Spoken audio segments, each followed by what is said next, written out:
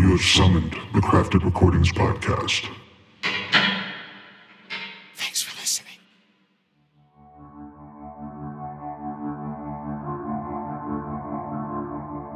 Das Verhältnis des Menschen zur Sprache ist in einer Wandlung begriffen, deren Tragweite wir noch nicht ermessen.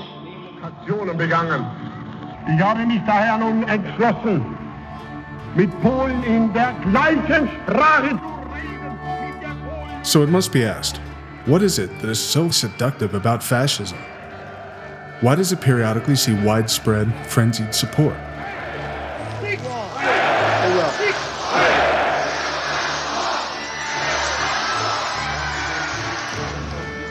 It's easy to say that only stupid people or brainwashed people or other inferior people can fall for fascism.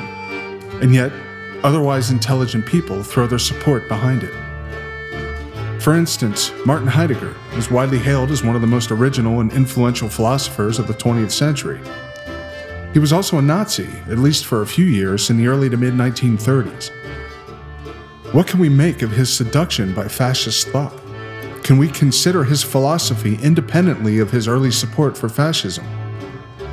To get the story of Heidegger, and any discussion of Heidegger will have fascism as a backdrop, I spoke with three philosophers, teachers, and Heidegger scholars: Jeremiah Conway, Gods and Radicals writer Cadmus Herschel, and ecofeminist thinker Suzanne Claxton.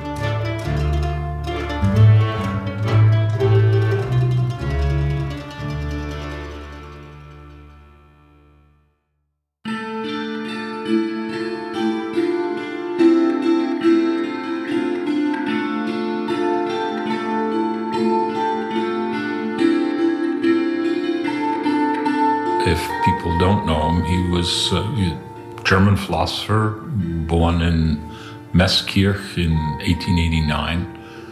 He dies in Freiburg, Germany, in 1976. He's a prolific writer and thinker. The German edition of his works runs to about 70 volumes. Very controversial figure. There's no question an involvement with the Nazis, was rector of the University of Freiburg in 1933-34, and really appointed by the Nazis, not directly, but heavily influenced. So what interested me initially, I don't admit it with great pride, is I couldn't understand him. So he was a challenge to me. I read Being in Time, and you'd get flashes of brilliance, but large parts which I just didn't get. Eventually, it's always dangerous to say, but I began to a degree, understand them. And I was interested then in, the issues that he was willing to address. They always struck me as extraordinarily basic issues. What is human existence? What does it mean to exist? Issues of death and guilt and on and on and on. Issues of death and guilt. Issues of death and guilt. I realized that one of the things that most interested me about the man was the way he thought. So the actual way of thinking that seemed to me, for lack of a better term, meditative.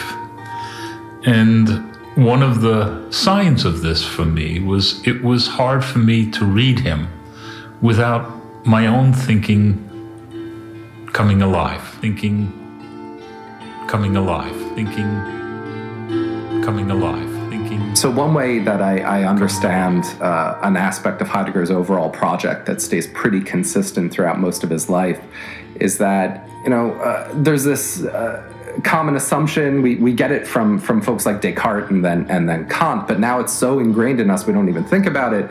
But there's this common assumption that we're these active sort of agents that are conceptualizing the world, right? So we project beliefs onto the world. We make the world what it is in some way by structuring it with our minds. And there's this whole idea that what we're doing is the active side of what our relationship with the world is. So one way that I understand what Heidegger's up to is that, you can understand him to be saying, no, actually, the world shows itself to us, right? The active side of things is largely on the side of reality or being or the world, right? The world is the thing that is showing up for us, right? It's the thing that is giving us concepts, for example, is one way to look at it. And I think that this is such a sort of wild overturning of so many of our assumptions. You know, you look at, even in occultism and contemporary spiritualism and spirituality and all this stuff, and there's such a unthinking assumption that, what you believe makes the world what it is, right? What you think shapes the world. The way you look at the world makes it show up the way it does. And Heidegger says, well, maybe it is that you think the way you do because of the activity of the world, because the world is showing up on its end in that way. Right? You may have less active control over that than you think. So, I think that this is really, really seductive, but it's also very difficult. So we get these sort of poetic, mystical, tortured texts that are so enigmatic, so mysterious, that in and of itself is seductive. There is, to my way of thinking and understanding, just an undeniable coincidence of both critical approach, interest, and end goals between ecofeminist thinking and the thinking of Heidegger, especially in regards to his interest in dwelling, for human beings upon the earth in harmony with the fourfold. Right, so earth, sky, divinities, and mortals. He speaks very much of the earth itself, a field or a forest, and his concern that this is no longer earth that human beings plant and grow food in, or forage from, or dwell within, but rather, under this paradigm, all of this has been reduced to mere resources to be optimized. A forest is just X number of square foot of lumber. Land is just there to be challenged to yield these resources that we can stockpile and, use for maximum efficiency. And to me, that just maps right on to one of the biggest aspects of ecofeminist thinking. So there was no way that I could, one, deny it, and two, not pursue it. I have always separated a thinker's thinking from their biography. I think you have to do that to a certain extent in order to open yourself to what might be there in their thinking, but at the same time have the awareness and acknowledgement about the biographical details, etc.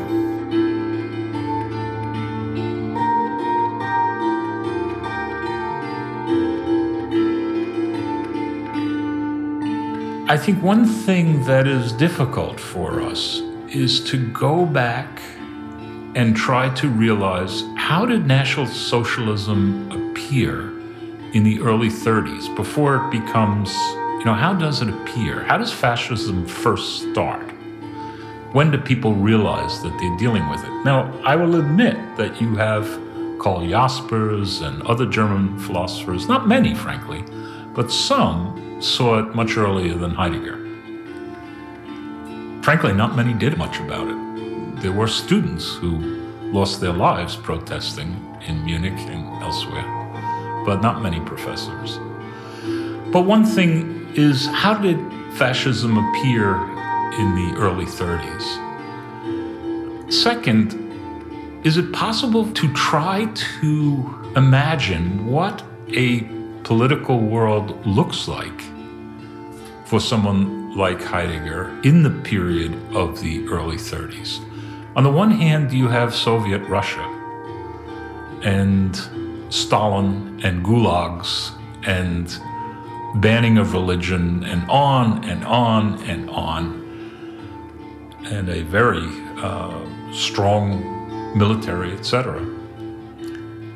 For a number of reasons, that was seen as a very negative political system. Heidegger's opinion of the West, particularly in the United States, about which he knew relatively nothing, in the sense of he had never visited the United States, but from his writings you can get that this is a consumeristic technological catastrophe, that this is not a viable political option either. So you have the sense of, so what is Germany? Is there an alternative between these? And I think Heidegger desperately wanted, among others, is it throwing our lot in with one or the other, or are we trying to create something else? The philosopher Zizek claims, and it's a controversial claim to a lot of people, but claims that Heidegger made the right decision in the 30s, but in the wrong direction. So what Heidegger recognized was that there was something very problematic about the way that sort of modern society was going. You know, he had all these critiques of liberal democracy and of capitalism. He doesn't fully develop these. He doesn't write on politics a whole lot, but he has this sense that things are deeply wrong, and he needs some different direction, and the direction he takes is fascism. Zizek says, listen, he could have just as easily have chosen communism. And that, would have landed him in a very different position, but it could be built consistent with his critiques of society, right? His critique of society doesn't necessitate him going in the fascist direction. He could have gone either in the fascist direction or in the more socialist or communist direction. And I think this is true. I think that one reason he ended up in fascism was that he thought that things were deeply broken in society, that there was, for example, this aspect of leveling, this aspect of loss of meaning, that things were becoming mechanized, that we were being reduced to these isolated and therefore empty individuals, that a lot of this comes from liberal democracy. He saw all of these things that are useful critiques. It's just his solution was deeply, deeply mistaken. During his Nazi period, right, even during the period where he was, rector of a university, he was officially a member of the Nazi Party, he was speaking out in support of the Nazi Party, there's a point when someone comes to his university and gives a lecture, representing the official Nazi science of, their race science. And he dedicates a whole class meeting of his class to explaining to his students why everything that was said at this lecture was totally wrong and stupid, right? So that was so promising when I stumbled upon that, several years ago. I was like, oh God, here he is. He's critiquing the racism and the anti-Semitism of Nazism. But the problem is, once you look at the Black Notebooks, you realize he was critiquing it because it was based on biology, right? He was critiquing it because the idea was that this is some sort of biological fact. However, it's not wrong from his view to think that there is really important cultural problems with Judaism and so on and so forth. So he has this sort of historicist, intellectual, cultural anti-Semitism rather than a biological anti-Semitism. But that's no better. The way I understand what was going on with Heidegger and fascism is that he went through a very distinct period, starting sometime in the early 30s, ending, I would argue, sometime around 35, 36. He's fascist. And what you see when you look at his philosophy is that key things he had rejected previously and he would reject later, he starts championing during that period. So, for example, he presents the idea that these strong individuals can define and change history. So he presents this idea that the great artist, the great political leader, right, of course, we're thinking Hitler here, the great thinker and philosopher can project and open up a new future, right, a whole new way of existing. And this is totally in contrast with what he was doing in Being in Time and what he does in, for example, the published version of The Origin of the Work of Art. So if you look at the 1936 published version of The Origin of the Work of Art, he says, listen, the artist is a conduit, right, a hallway, a passageway through which art itself as an ongoing historical process manifests. And it's art that can open up a world, that can shape history, but it's not the artist. The artist has no power over determining what the artwork will be and determining how history will play out. If you look at the earlier versions of the Origin of the Work of Art, which were given as lectures during his Nazi period, or what I would consider his Nazi period, he's saying that the great artist can change history and the great artist will open up a new way of life. So he has this huge shift between this sort of heroic idea of a Promethean sort of powerful individual that he then rejects later on, and that was already inconsistent with his earlier thinking. So, when it comes to his Nazism, I think that it was a mistake that occurred, perhaps is one way to put it, where he rejects some of his earlier insights. Maybe he gets caught up in the sort of thinking of the day or the movement of the day, the passion of the day. You can see how he would have been tempted to that, and then he realizes the mistake he made. But I think there's a bigger problem, and the bigger problem is, and this isn't yet as widely recognized, I think that his fascism was a passing phase, but his anti-Semitism was not. He was anti-Semitic before he was a fascist, and he was anti-Semitic after he was a fascist, and through much of his later work. So you think about his critique of technology. Just recently, we've had published what are called the sort of infamous Black Notebooks of Heidegger, and these were notebooks he kept throughout World War II, but also throughout some of the later period of his thinking. And when you look at that, he connects his critique of technology with these really stupid, shallow, obviously false characterizations of what he understood as Jewish thinking and Jewish culture. So there is this deep-seated, consistent anti-Semitism. So the irony is, I think that we can save Heidegger from fascism. We can in a way be an apologist for Heidegger's fascism, but I don't think we can save him from anti-Semitism.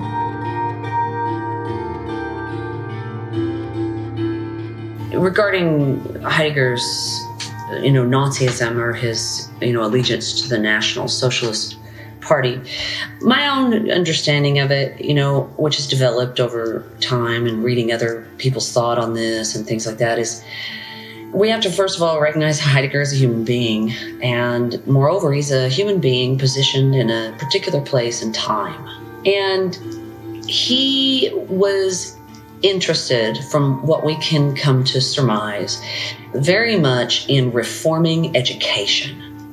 And, part of the unfolding of the whole Nazi thing was this promise that was made to him that he would receive the rectorship at Freiburg, and that he would then be able, if you will, to reform education from within.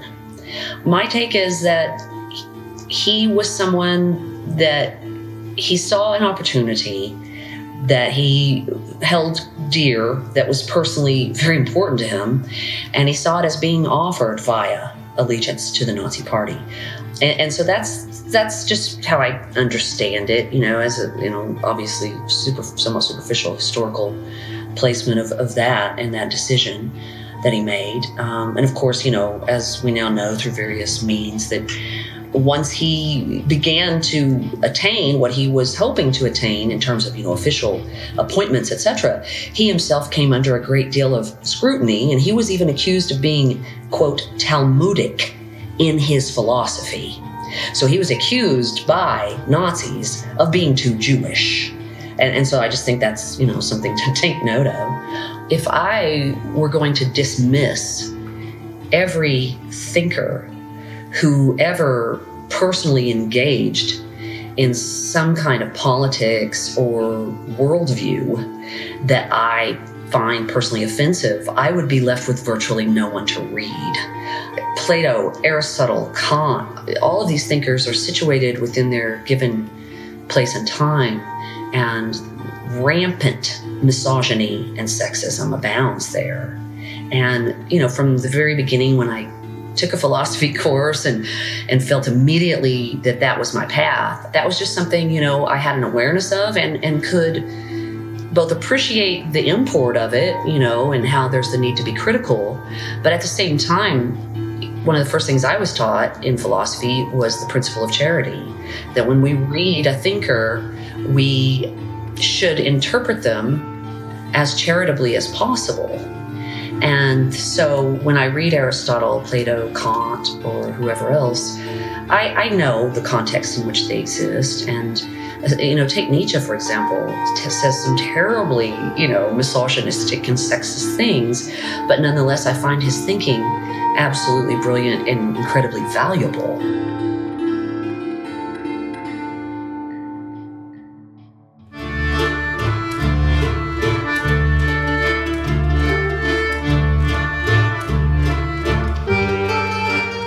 So we can go on with the faults of the guy. And I think one of my concerns is that at a certain point, I mean, all of those things led him towards the end of the war to a mental breakdown, to he suffered for these things, whether he apologized or not. I think that's clear. And maybe I'm Pollyannish about it, but I think a lot of times people who make real changes in their thinking have to go through some traumatic events. I mean, I don't think you raise questions about the character of the thinking of an entire culture or cultures unless you begin to see the devastation that that culture has engaged in. But I think it's a shame if the dislike of his politics and so forth means writing off what he came to think about.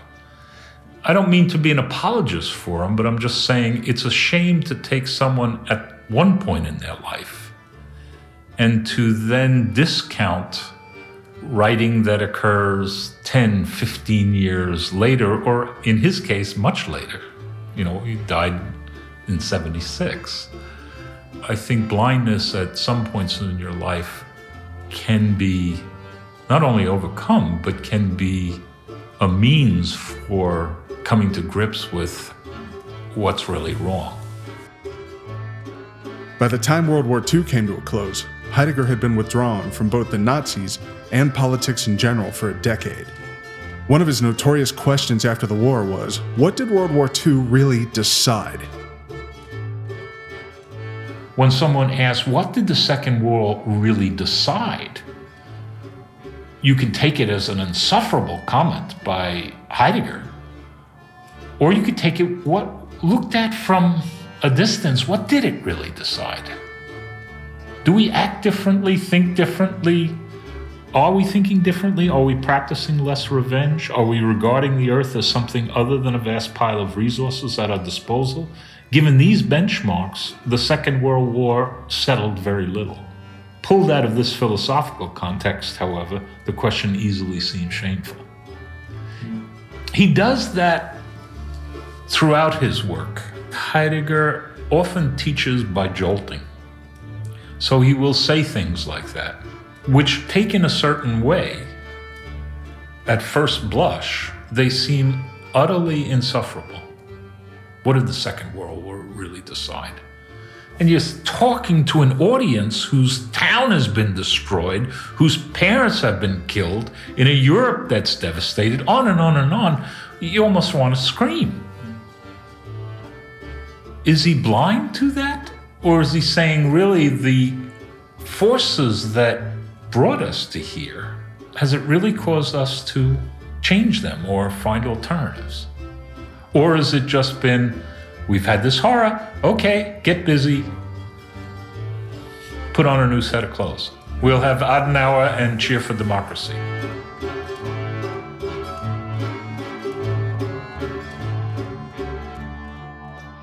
Ich würde also sagen, dass auch Menschen, zum Beispiel wie die Kommunisten, eine Religion haben, nämlich sie glauben an die Wissenschaft. Sie glauben unbedingt an die moderne Wissenschaft. Und diese unbedingte Glaube, das heißt das Vertrauen auf die Sicherheit der Ergebnisse der Wissenschaften, ist ein Glaube und ist in gewissem Sinne etwas, was über den einzelnen Menschen hinausgeht und ist also eine Religion. Und ich würde sagen, kein Mensch ist ohne Religion und jeder Mensch ist in gewisser Weise über sich hinaus. For Gods and Radicals audiences, you know, you're going to also have to try to deal with his discussion of the fourfold. And so that's where he starts talking about gods. And there he starts talking about understanding the world as this unity of the gods or the immortals, the mortals, and heaven and earth. Right? So these four things tied together make a world. And I think that thinking about that can be really useful for the Gods and Radicals audience? He adopts that term, the fourfold, in order to talk about some specific things. My first encounter with it was in the essay Building Dwelling Thinking, which anybody who's new to Heidegger, I always say, read this essay first. Just go ahead and read this, and read it slowly and read it more than once. And if you're attuned, you're going to get a very clear sense of what he's doing. But in the Building Dwelling Thinking, for example, the fourfold, first of all, he says, is four, but it is one. It is primordially one. Yet in our thinking, because we have it parsed out as four, we forget the oneness of the four. Of course, the four are earth, sky, divinities, and mortals. And typically represented as an X, like if you drew an X, and you could put divinities and sky on the top 2 points, right? And at the end of the diagonal line from divinities, you would put mortals. And at the end or bottom point of that diagonal line from sky, you would put earth. Now, in Building Dwelling Thinking, he discusses each of these explicitly. To anyone who's already inclined to think about existence as ultimately being interdependent with all other things, whether they happen to be, overtly environmentally minded or not, if they just even have an intuitive or innate understanding that our existence as humans is completely intertwined and interdependent with the health of the earth and the things that live upon it and the movement of the stars, even though, obviously we know that the sun is stationary and we turn and we revolve around it. But all of that is mentioned in that particular essay. And moreover, the way in which he speaks of the fourfold is a way in which it is abundantly clear, in my view, that the particular place of mortals, of human beings, is to harmonize in a mode of acceptance to the functioning of these other 3 parts of the fourfold. And by harmonizing with that, we can attain to, full dwelling is how I put it in my book, just, full or fuller dwelling. We leave to the weather, for example, its inclemency and its favor. So the idea being that, the mindful, harmonized mortal takes stock of the sky and of the patterns of weather. Is it raining right now or is it not raining? And adapts to it. And that is very different than a technologized sort of capitalist techno-scientific approach to nature, if you will, or weather patterns, where the human as conqueror and dominator says, well, let's see, can't we use science to figure out a way to make nature conform to our desires? And so to me, again, as soon as I'm reading, this essay many, many, many years ago, that was some of the first strong strikes of it for me, was just that he is talking about a way of existing that arguably has not existed in a very long time, except, in what we would call, so-called primitive people, right? People who are still, living off the land, if you will, and with the land and the earth. The modern and late modern epoch, paradigm in which we exist is one in which all those things, the earth and all upon it, the sky, etc., have become mere resources for us to utilize and instrumentalize, and thus we end up completely out of harmony with it. You build your house close to the source of water. You don't build your house on the mountain that affords the best vista and then use science and technology to force the water to come to you, right? You build your house with a roof that's pitched so as to make use of the snow, to insulate the inside and provide warmth, rather than saying, here's how I want my house to be designed, and I will extract resources from the earth to, fuel my house to have the warmth that I demand and desire.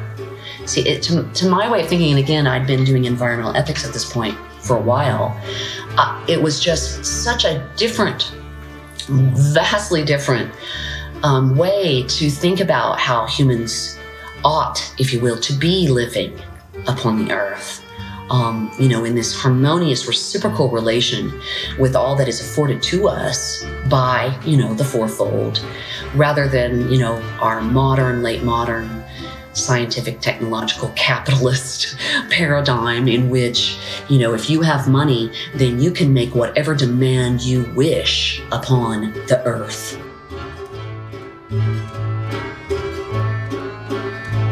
I think for Heidegger, to dwell is to belong to something larger than yourself, to live in such a way within a place that it's clear that you literally belong, such that you appreciate your interdependence with other things. I mean, dwelling is impossible without interdependence.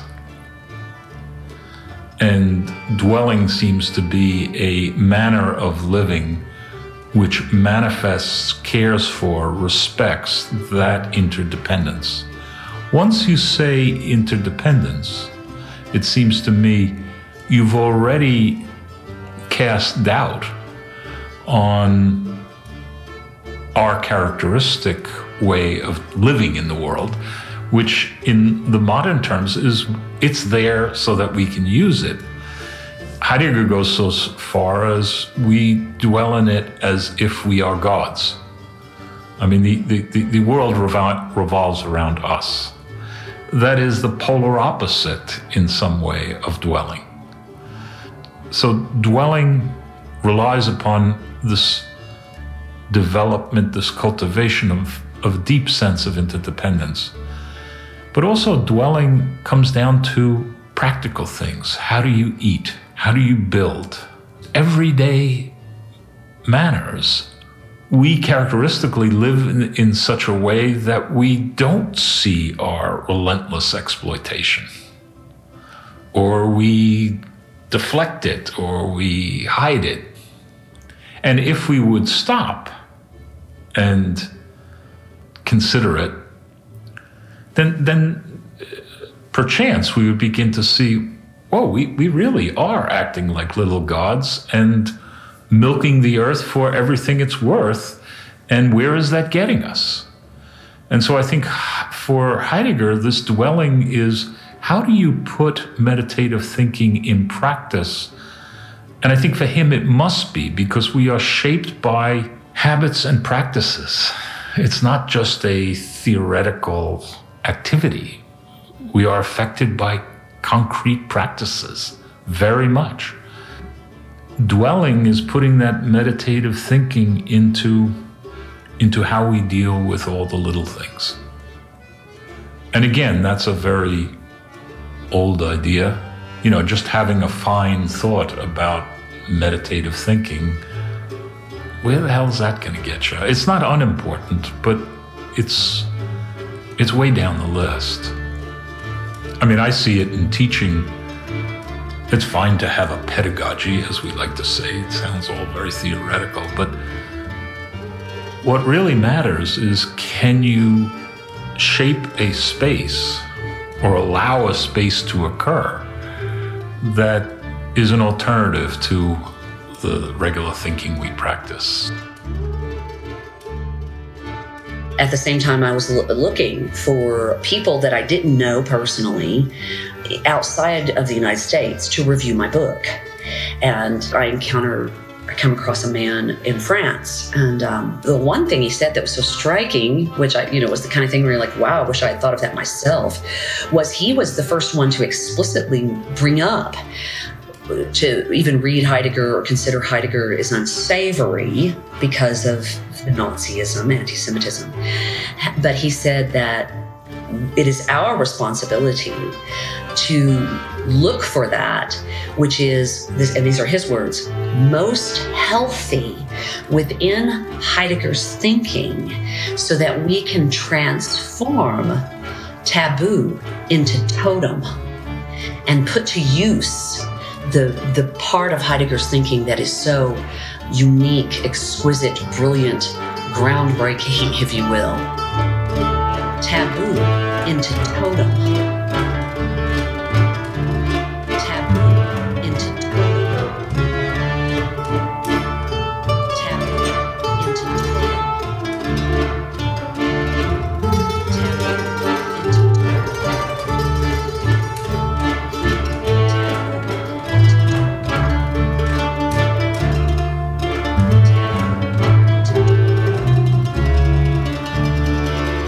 Taboo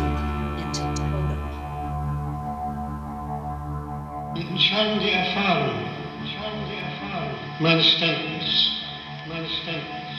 Und das heißt zugleich für die abendländische Philosophie die Besinnung auf die Geschichte des abendländischen Denkens hat mir gezeigt, dass im bisherigen Denken eine Frage niemals gestellt wurde, nämlich die Frage nach dem Sein.